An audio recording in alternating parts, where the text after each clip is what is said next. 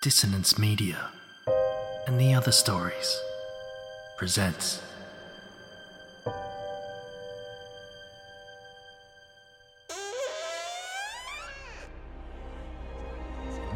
Step into the abyss of After the Gloaming, a gothic fiction podcast that delves into the depths of human emotion. Unyielding love, revenge, internal struggles, and restless souls await you in 9 haunting episodes, where dread, fear, and rare glimpses of eerie happiness linger. Dare to listen on your favourite podcatcher? After the Gloaming beckons. Search now, but beware. Innocence will be left behind.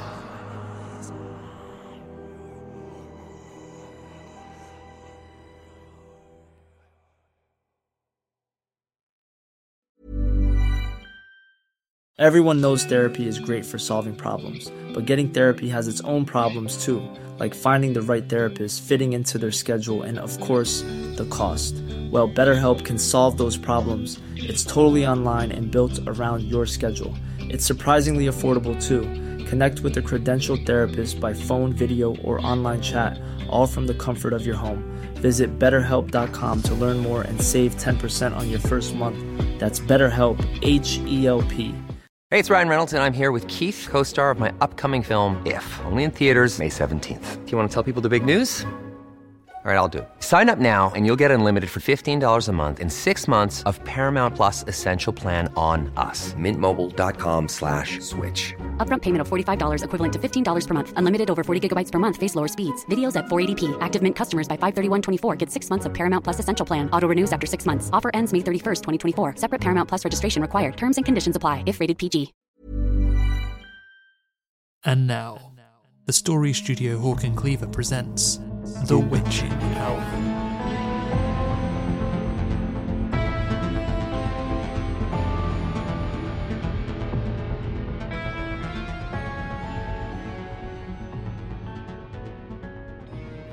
The Witching Hour is brought to you by the Mysteries to Die For podcast. It starts with a body. Suspects line up, all have motive, but which one killed? Mysteries to Die For is the podcast for mystery lovers. Season 3 contains the first stories of series detectives like Sherlock Holmes, Monsieur Lecoq, and Hercule Poirot. Can you find the killer before these masters stage their grand reveals? Subscribe to Mysteries to Die For wherever you get your podcasts and put your skills to the test. That's the Mysteries to Die For podcast. The Baby. Written by Joanna Skew. Performed by Jasmine Arch. These woods are like the fallout. Each breath feels cancerous, invades my lungs with tendrils that leave secret damage. The dark seems alive like my belly, kicking, shocking, filling souls with the unknown, just like my playground as a child, Pripyat's biggest scandal. I was an alien there, sneaking through broken frames of glass and broken families torn apart by that spark of an atom, that twisting, turning corruption of the 80s. A disaster of bureaucracy. Mother warned me as she mourned father for the whole of my childhood.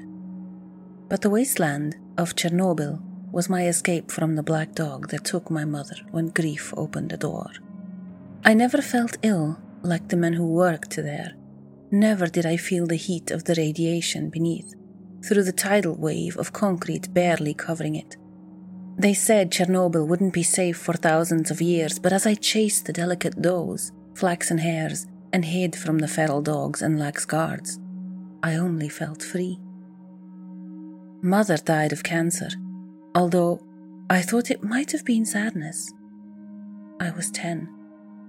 My next mother bought me from the orphanage and collected me at Heathrow. My next playground was the dark web. My thread of choice was Children of Chernobyl, but I played in the far corners of the darkness, stumbling onto threads I had no business being on, upvoting vague messages on posts that caught my eye, any mystery that called to me, enigmas that were as incomprehensible as me, my pregnancy. But the old places, the woods that were older than churches, the abandoned country estates, they called me the most. Like the thread of messages leading me to these woods, each poster adding intrigue, each new comment drawing me in, and a glimmer of proof that something, somewhere out there, could help me, because it helped someone else a decade ago. These scraps of proof were invisible strings, making me want more information. It took me a while to comment myself on any of the posts. Dark web threads aren't like Reddit, where disagreements with your posts are as trivial as they are inevitable. This was different. I found out about a ritual deep in the woods once a decade, but as soon as I did, a direct message came in. An invite. Knowledge or power, come for the witching hour. I'd never wanted either, but now I needed both. The baby moves with the branches that ache in the wind. It's engaged, head down, like my midwife explained to me meant it is coming early, too early for me to find the answers I need. The child is a parasite. It found its way into my body without consent, without love, without a father. The doctors laughed at me. The police even more so when I told them I hadn't slept with anyone with a penis since I was 16. I thought scientists would flock to me. A woman raised in the shadows of the world's biggest nuclear disaster experiences immaculate conception. No one cared. No one helped. But the ritual will. A contraction howls in my body as the wind does. But between the thick boughs and dancing leaves, the faint glow of the fire beckons to me. I could see it from the road when I parked up, smell the sweetness of its smoke calling to me, promising me the answers I need. Where had this baby come from? Another contraction. They're close together now. This one tears through me from the top of my uterus downwards. I stumble, lean against a tree to ride it out. The leaves still their dancing and silence settles in the wood for my whimpers. The trees mirror my cries. Their branches urge me to the ritual. I pull the mask from my jacket and cover my face. I am a lioness now. The heat from the fire pulls me on. Each step I take seems lighter than the last, as if I am escaping a planet's gravity. There are figures encompassing the fire. I take my place. We gather souls, call to those eternal. The first words ring, cut deep, eternal like Chernobyl, a wasteland forever. Heed our pleas, this time infernal. The baby moves inside me like it is adding its own pleas. Grant those worthy with your boundless power. As the trees cradle us and these strange people writhe in their desperation, I fear I am not worthy. Not worthy to have this child inside of me, not worthy to give it life, not worthy to protect it, like a lioness would her young. Their hearts desire this witching hour, and those whose metal may not suffice, may you claim their lives in sacrifice. I swallow. There is a rumbling in the skies above. A contraction smacks me. More powerful than the rest, more electricity and thunder in the pain than ever before. I double over. I don't scream. I roar. My waters give way. They are all breathing in sync with me. Do they know I am close to birthing? Can they see my stomach rippling with contractions? The warmth of my waters coats the insides of my legs. Contractions rip through me as more people join the circle. I fall to my knees. The ground beneath me is a black pool of earth and fluids. I try to connect with the man to my left, whisper to him for help, an arm to hold me up. His chest is rising and sinking faster than mine, increasing with every moment. No one sees me crumble. I plunge my fingertips into the soil, the darkness, the deep.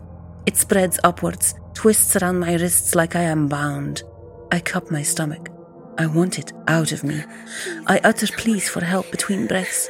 No one hears. My body wants me to push. I run from the circle. The path away from the fire leads me upwards. Stone takes my legs from under me.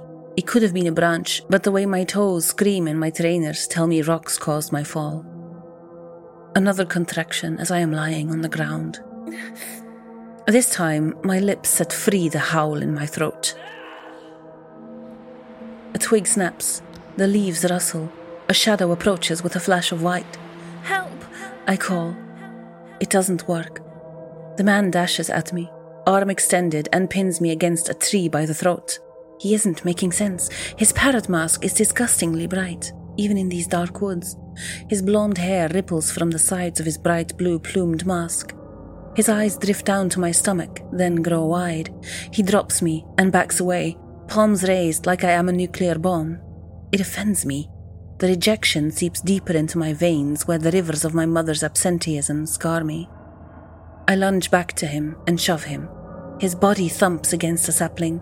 Its skinny trunk bends, supporting his mass for only a moment before ejecting him and letting him fall. His blue feathered mask disappears into the deep bracken. The silence the parrot man leaves shows me the stone circle I writhe in, varying heights of vertical rock. Unnatural, unnerving. It's all I have. I pull myself against one, peel off my baggy trousers, and pull the lioness mask back from my face. I can breathe easy now. The trousers are saturated with pink liquid. I wait for my next contraction. Parrot man hasn't come back, although the rustling of fallen leaves signal his frantic movements. Branches tremor. They chant like the ritual, chant for the birth of my unwanted child. Maybe the ritual wants the baby before it can give me answers. Another contraction.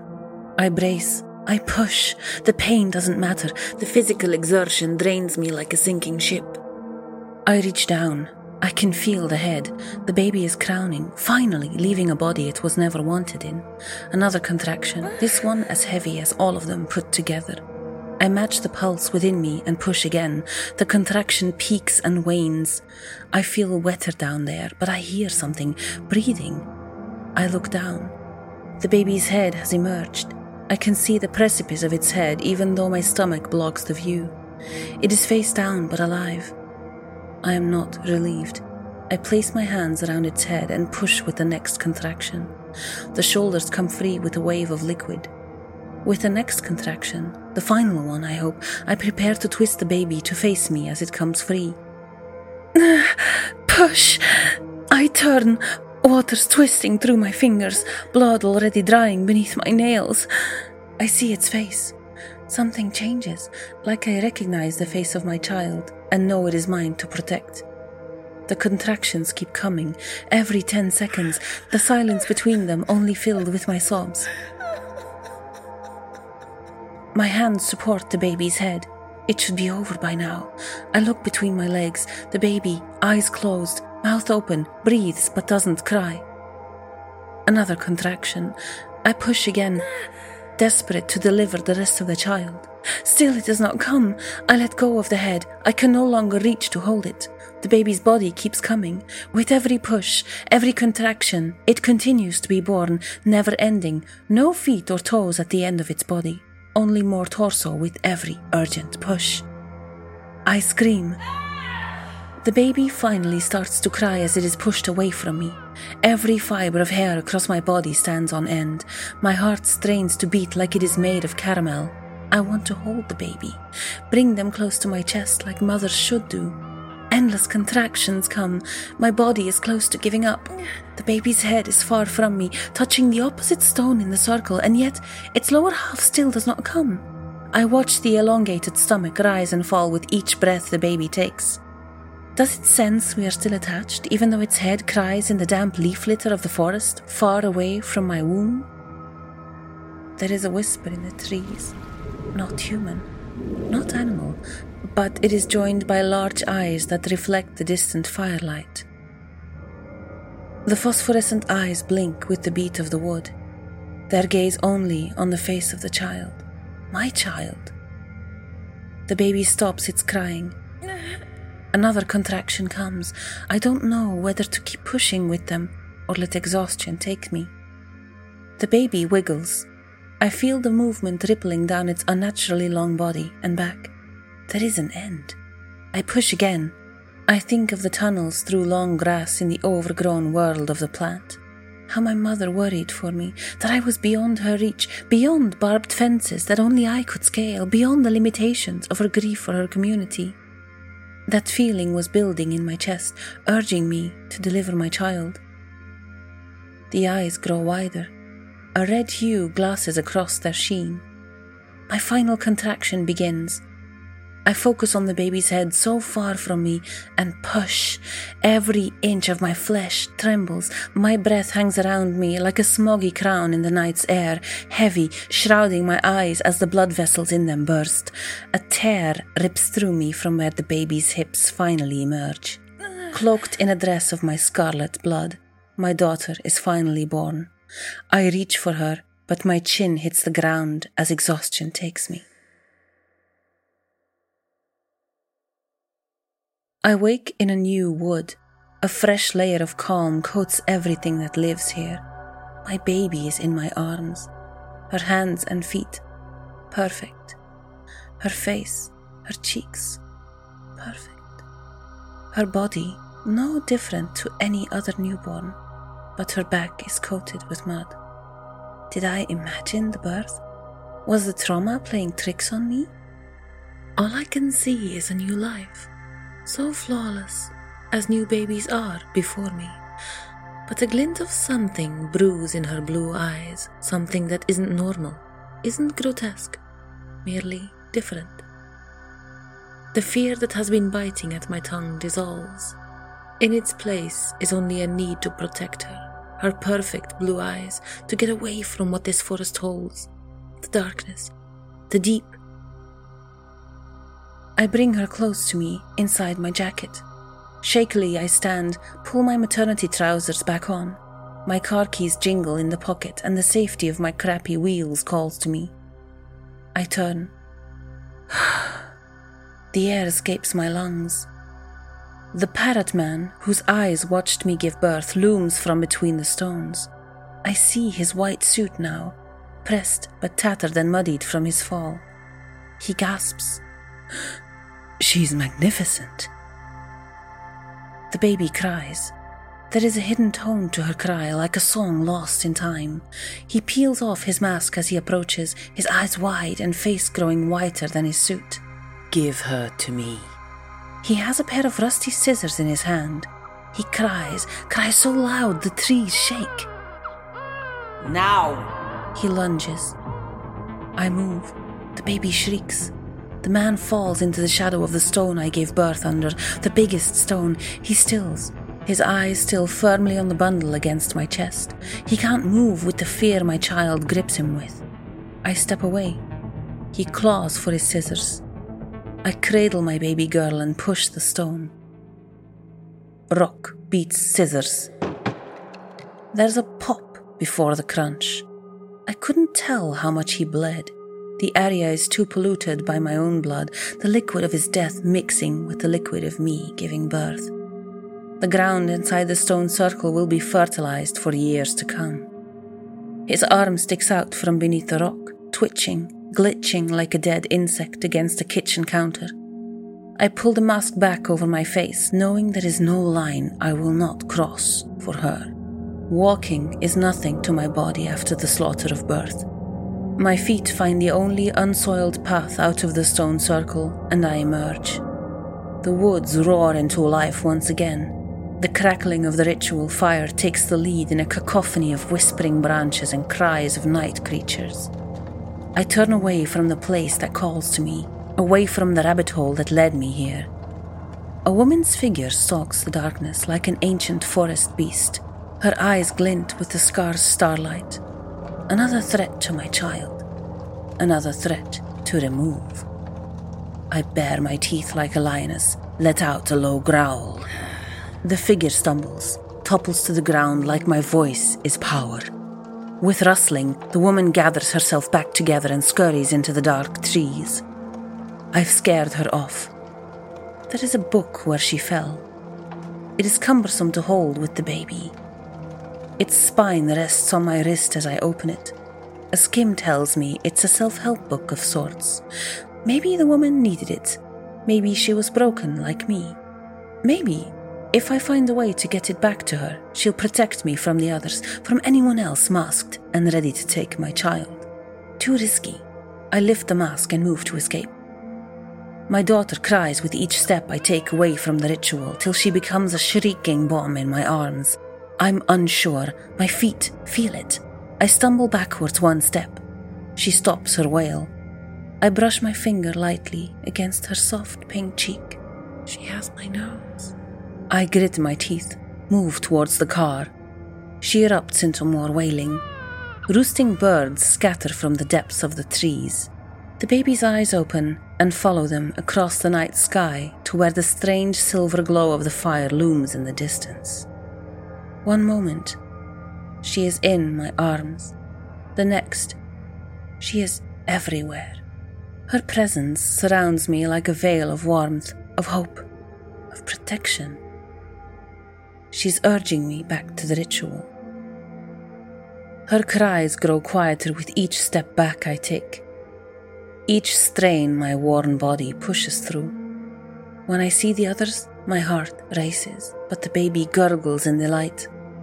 The bookwoman is there. I recognize her figure against the fire. She is leaning into it. Bodies are moving. Wails echo through the old wood. Trauma seeps into the very air around us. Soon the fire brightens the night sky itself. The baby and I watch ash swirl in the heavy air as I lower my mask, and we take our place in the ritual.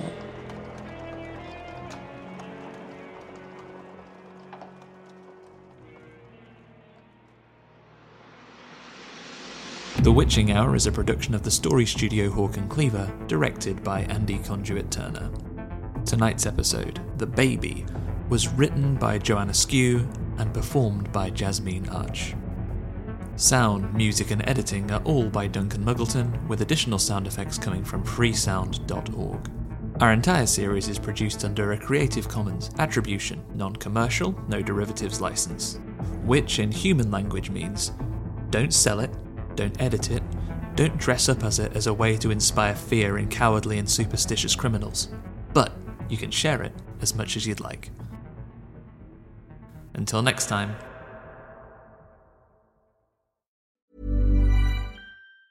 Planning for your next trip?